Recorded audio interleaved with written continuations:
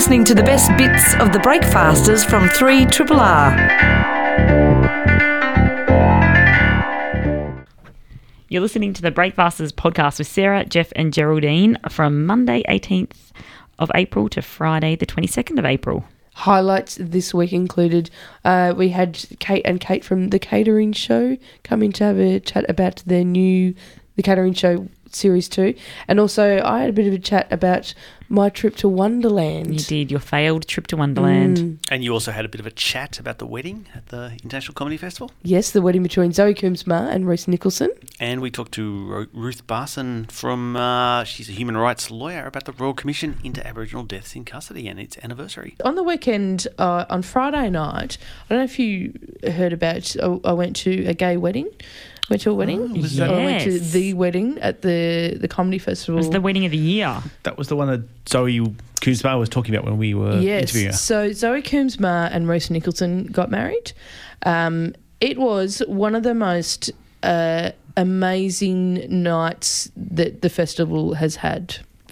It was just one of those really wonderful things, and it was an honour to be a part of it. I know that's such a cliche kind of word to say, but it really was. It was such an emotional, special night. Not just because, it was a wedding, but because of what it stood for and whatnot. So for those that don't know, what was it all about? They weren't marrying each other because they were in love. No. They're both gay. Yeah. So it all started when Zoe and Rhys were backstage over in Edinburgh. Like kind of he's, all dressed up in his nice suit that he always wears. And Zoe was kind of dressed up as Dave, and she was just like, we'd make a really horrible wedding topper. And then it was like this thing, we could get married. Legally we could get married. So they approached the festival about it and they went, that's a great idea, let's have a night. So they organised the wedding. And sorry, it was it's one of those things where lots of different people involved in lots of different ways, and none of us kind of knew about it at all. It all kind of just came together on the night. Like, obviously a lot of work was put into it, but it started, we all met over at the town hall, kind of backstage, and got everything organised over there. So a lot of us just had really small roles, but it was really nice being backstage and seeing all these people going, what are you doing? And what are you doing? So was it like a performance? I mean, was it up on stage with an audience, or was it just more like an ordinary church? Imagine going, it was like a wedding. So they had an aisle. It was one of those. It was an event where you had to pay to get in. Like, a lot of there was people, other performers, comics and stuff that didn't know much about it, and normally they can get into Festival Club by showing their pass, but this was the one night where they went, no, this is going to sell out. You can't use your pass. If you want to come, you have to pay, which is good because it was raising money for minus 18. So, when people started complaining about, we have to pay, I'm like, nah, pull your head in. Oh, it's a charity event too. And it was all a fairly symbolic event as well. Yeah. So, and it was just, they, so it started, once everyone was in, they had, Rhys on stage, and then they had also their respective partners. So Rhys has a partner, and so did Zoe. So they had to stand on stage the whole time and watch the wedding they can't have in Australia. Yeah. That's so depressing and amazing at the same time. And then they had. So it started. Both their parents were there. Oh wow! And Zoe's dad walked her down the aisle. It was really beautiful. So were people cracking jokes, or was it just sort of done straight? It was very humorous in the way it was done. And Hannah Gadsby was the host, and she set the tone of what this was. So she made a speech at the start, which I think we should put up. She's shared it she's put it up on her Facebook page, and it's been shared over 500 times or something, and it's, got quite a good feedback, because it was one of those, she said, if you think they're actually getting married, then you're missing the point. And just, it was a really great speech in terms of what it was all about. They had Brendan McLean opened the show, he did a big song and dance number. They had bridesmaids were Janice Scott, Judith Lucy and Celia Piccola. But they were just, on stage, but then they did a beautiful ribbon dance at the end. Yeah. They had performances from Tina Del Twist, like Auntie Tina, and also from Hot Brown Honey, who just did this amazing I can't remember what song they did, but it just ended up with everyone fist pump in the air going, fight the power, and it was just a really kind of, I cried so many times. It is a wedding, so. Yeah, exactly. It was a beautiful wedding. And you played some role in this. Yes, they had a performance by Peter and Bambi Heaven, which is Asher Trelevin and Gypsy Wood, who did a really great show. But just Gypsy, Bambi, like he sings a song and she's wearing like a white leotard outfit and she dances around. But then, unfortunately, she gets her period while she's dancing, and it's oh my God, is that actually something that happens? Yeah. Oh my God. So then I was dressed as a priest, and I came out with an incense burner just to cleanse the stage of what had happened. But it was so many, little bits and pieces. But it was one of those nights where if you were there, you got to witness an amazing thing. And it certainly raised awareness, and it certainly hopefully raised a lot of money for Minus 18. But and who's Minus 18? Oh, sorry. Minus 18, they're people involved a lot in the just for younger people, for the LGBTIQ community, just assisting them. So they organised the Minus 18 organised that formal for same-sex queer people. Was it filmed or anything? Can people access this in any way? Yeah. If you go to the Comedy Festival website, they've got a couple of little clips up there, and I reckon we'll put it up. We'll chuck a couple up. There's some great photos as well, but it was so great. It was so great. You're listening to a podcast from Community Radio 3RRR in Melbourne, Australia. Kate McCartney and Kate McLennan are the stars of The Catering Show, the second series of which has just been released via the ABC's Ivy. Welcome both of you to Triple R. Hello. Thank you. Hello, ladies. Not to forget our co-star in the show, Geraldine Hickey, featuring in episode 3. Thank you. There's been much discussion about episode 3. I let everyone know about it. I'm happy to let people know about that. Have you watched Ep 3 yet? Watch Ep 3. It's really good. I mean, that's the only one you've watched, but yeah. 8 times. And just the first 3 minutes. Yeah. And then I'm like, it's no point Don't now. even know what the show's about. No, cheese, mate. Cheese, I'm all over it. The first series on YouTube and now it's on iView. How did that happen? Did it make much of a difference to you guys making it with the ABC? There was a bit more money with the ABC. So they kind of, basically what happened is when the first series went nuts, they, said we would like to make, something. What do you want to do? And we're like, well, we don't really want to make half hours because we were too tired. So we said we could make some 10-minute eps. So they kicked in a bit of the cash and they get like a 3-month exclusive. And then it'll go back onto iTunes. What's that? I have no idea what I'm saying. YouTube after that. So, yeah, it was like there weren't that many differences, were there really, in making the first series to the second series? No, not really. I mean, the catering just wasn't from like Aldi. I was going to say, was there any budget the first one? Because we got some money from Screen Australia, so there was a little bit of money. We didn't get paid, but there was money to pay everyone else. So. Are your YouTube viewers pissed off that it's on iView? Because you guys have a bit of a following overseas. Yeah, the overseas people are very confused. Okay. And very confused. I think this is the first time they've ever not been able to access something before. Yeah. Part of me feels like, suck it. Well, we haven't found like a really, interesting way of telling them, okay, so what's going to happen is you're going to get it in 3 months' time, unless, of course, we manage to find a buyer for your country, in which case we're going to make you pay 50 cents an episode, blah, blah, blah. So it's just very... It's very boring. So we're just not saying anything. And I think they're getting angrier and angrier by the day. Yeah. We did have a guy... They're turning on us. A guy in the UK was furious at us. And he's like, on Friday, after receiving all these lovely messages, he was the one negative message of the day, and he said that he was quite happy to pay for a second series. He even bought an apron. And it's like, okay, you might have had to have bought like another 6,000 aprons. That's probably a bit of admin involved in us sending you the aprons. So I guess YouTube commenters aren't really known for their Subtlety. their laid back comments, are they? But it's nice that they do feel like they're shareholders of the project, which is quite cute. Yeah, I just don't think they know how much a show costs. No. Well, because it's, it's against, it sits on YouTube next to, videos of cats Yeah. chasing chickens and stuff. So how would they know how much? Yeah, or us pumping our milk in a editing suite. There's Yeah, exactly. Yeah, it's, it's our own fault. Speaking of milk pumping, there is episode 2 is Yummy. Is it Yummy Mummies? Is that what it's called? Mm-hmm. Yeah, something like that. Mm-hmm. And it was really difficult for me to watch. Thank you. So, yes. Am I allowed to talk about what you cook in that, or is that giving it away I if think people it's haven't seen it? sure. Or is It's it pretty much out there Okay, now. so the episode focuses I know on what you're you talking about now.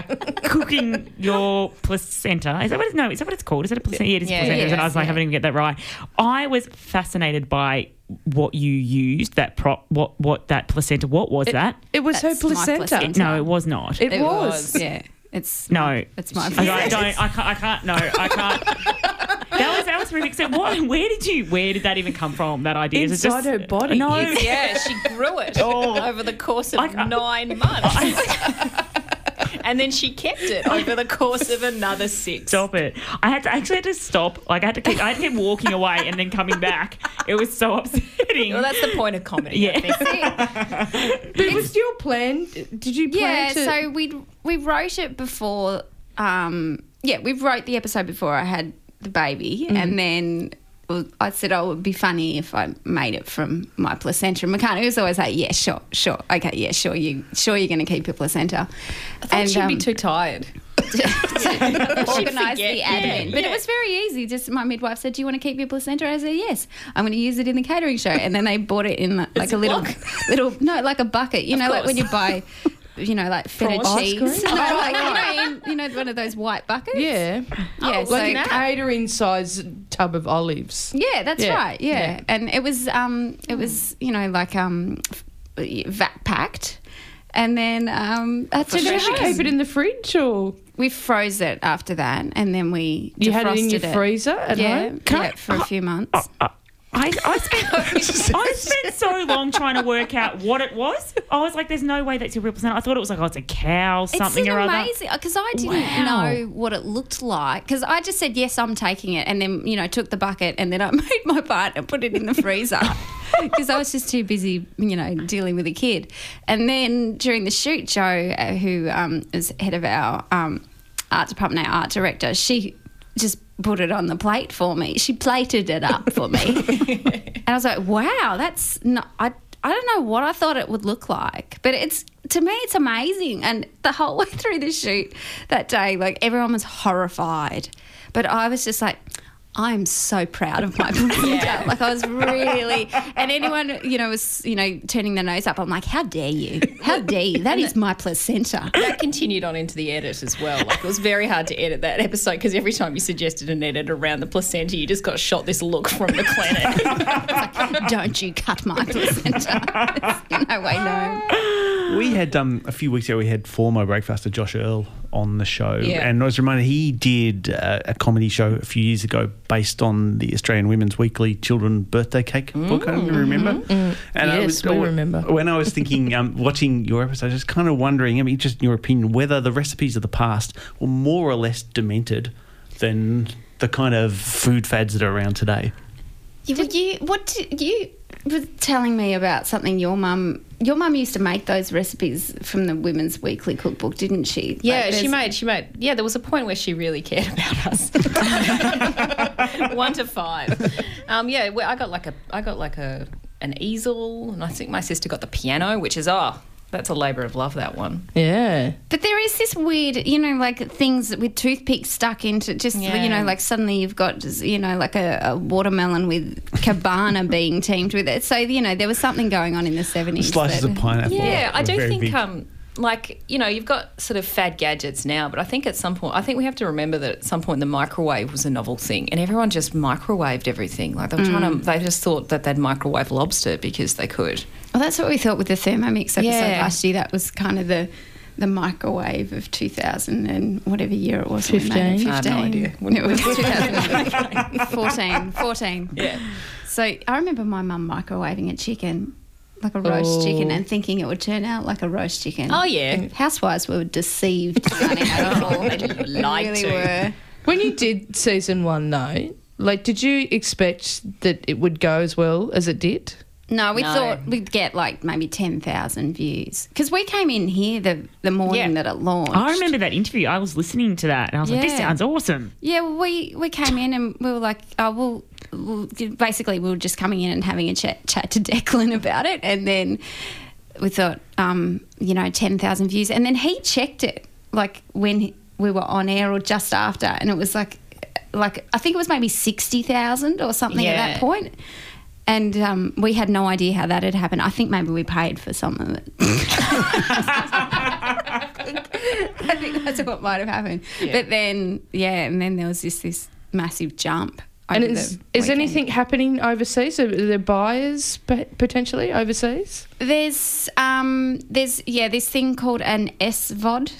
I don't know. I think it's called subscription video on demand. So there's like a service in America that we're talking to at the moment who want to buy the second series. So they'll get like a little window of time to have it. But yeah, there's other stuff that like we're supposed to be flying over there in June, aren't we, McCartney? Yes. To have meetings with people. I don't know what that We don't know. means. We don't know how it's going to happen. We've got 2 small children. We've got no idea how we're going to get on a plane and make this happen. But there's people who are interested in hearing what our ideas are. Oh, that's I don't even know Yeah. what it's like. Sleeping? I just want to sleep. If someone said to you, can you make it like a 30-minute show, would you do that? Like if some American with lots of money was like, can you do this? People did ask us to do that. Oh, really? They wanted us to do a Kath and Kim style, like, this sounds so terrible. I can't believe we didn't go with it. A Kath and Kim style, like, sitcom Just the between Kates, us. hanging out with the Kates. In our house, No. because apparently we live together, which isn't too far from the truth, I suppose. But yeah, I think if we did extend it like properly into a half-hour format, we maybe would kind of expand the world a little bit. So it wasn't just about cooking, because look, we haven't been out of the house in about a year, so we have no idea what food trends there are out there or anything. I Googled, in order to write this series, I Googled food trends 2015. Really? Because I didn't know anything. I was like, Yeah, cronuts, okay. As a consequence, the series kind of just started to become more about our mental state and the You could tell mechanics of that. our relationship and food. It's great. Write what you know. Well, because I was going to ask you, you might not be able to answer this, but whether you have a favourite amongst all of those increasingly extreme and deranged celebrity chefs that are out there. If you had to get one of them onto the show, is there anyone in particular you'd get? Oh, well, see, Maggie Beer was always the one that we would like, because she I don't know, she just seemed to have no ego involved. We have people like pitch themselves to us, like, hey, if you want to take the piss out of me, and that's what they were genuinely saying in emails. But like, a lot of the poke time, your stick at me. a lot of the time Help they me were. sell my cookbook. Yeah, a lot of the time they were people who were sort of part of the sort of those sort of weight loss shows, or you know, and we were like, we don't know what we do except bring you one and go, we find you morally corrupt. And then just quietly escort them out. Product placement. Yeah, exactly. The show is The Catering Show. You can find the whole second series. It's on ABC's Ivy. We've been talking to Kate McCartney and Kate McLennan. Thanks so much for coming in. Thanks for having us. You're listening to a podcast from Community Radio 3RRR in Melbourne, Australia. More than 25 years ago, the Royal Commission into Aboriginal Deaths in Custody handed down a landmark report. But how much has changed since then? To talk about that, we're joined by Ruth Barson. She's a senior lawyer at the Human Rights Law Centre. Welcome to RRR. Thanks for having me. What did that famous report explain 25 years ago? The key recommendation of the Royal Commission into Aboriginal Deaths in Custody was that we must, as a nation, address the injustice of Aboriginal people's over-imprisonment. The Royal Commission provided us with over 300 recommendations, or in other words, a blueprint for addressing this injustice, and that blueprint is as relevant today as it was then. And so what has happened since then? How does the situation for Aboriginal people in custody compare today to when that report was handed down? Tragically, the situation's much worse. Nationally, Aboriginal people are now locked up at double the rates than they were at the time of the Royal Commission. In jurisdictions like Western Australia, which is the worst performing jurisdiction, Aboriginal people are 17 times more likely to be locked up than non-Aboriginal people. How does that happen?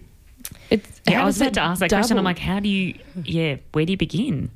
The reasons for that are complex, but the primary reason is that there's been a lack of political will to implement the recommendations, the blueprint for addressing this injustice.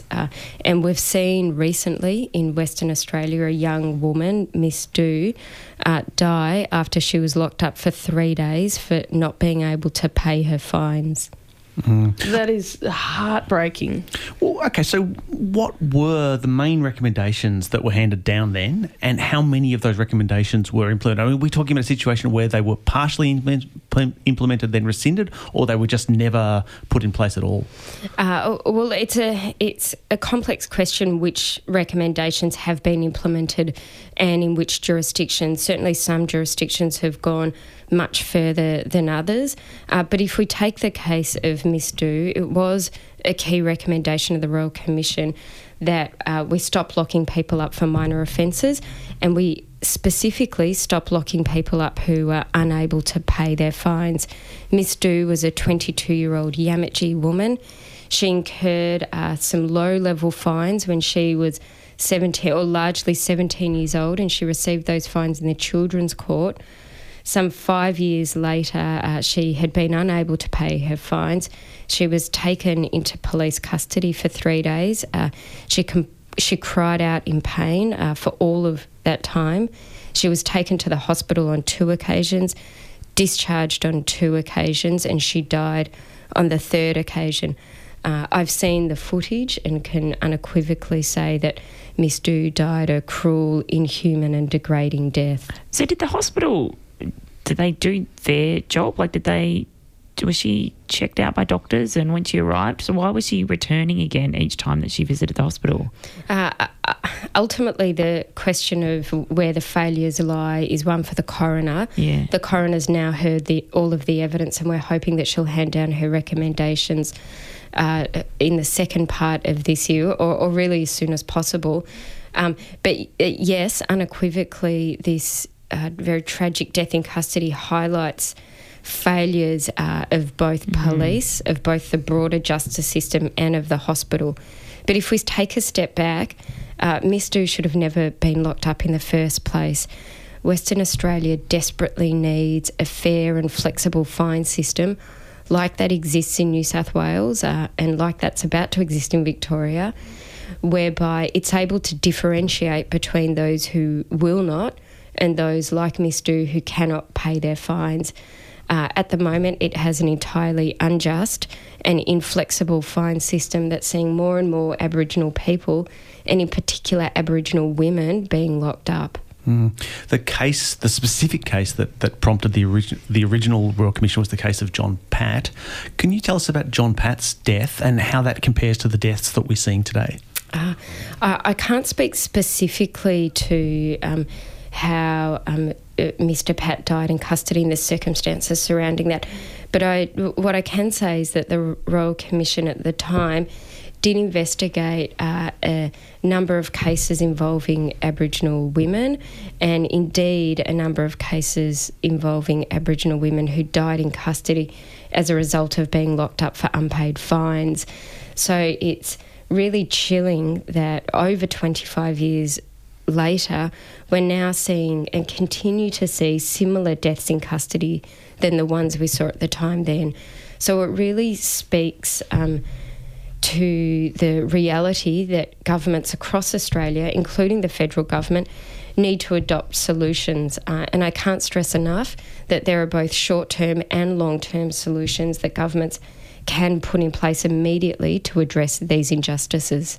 Those blueprints that you talked about from the original commission, are they still valid now? Absolutely. They're as relevant today as they were then. So, for example, steps that governments can be taking right now to address this injustice are not locking people up for minor offences, not locking people up for unpaid fines, and really looking at laws that are on the books at the moment that directly and disproportionately impact Aboriginal people. How difficult is it to come up with a national solution? Like, you talk about Western Australia having kind of the worst rates for this, New South Wales having different laws. Has there been an attempt to kind of make this a federal thing or a national thing rather than each state having its own laws and approaching it in different ways? Yes, there's the Change the Record coalition that the Human Rights Law Centre is proudly a member of.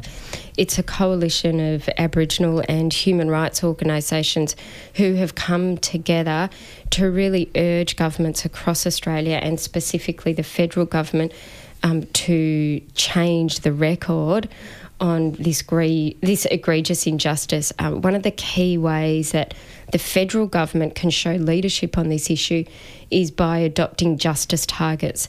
Justice targets are measurable goals to reduce Aboriginal people's over-imprisonment.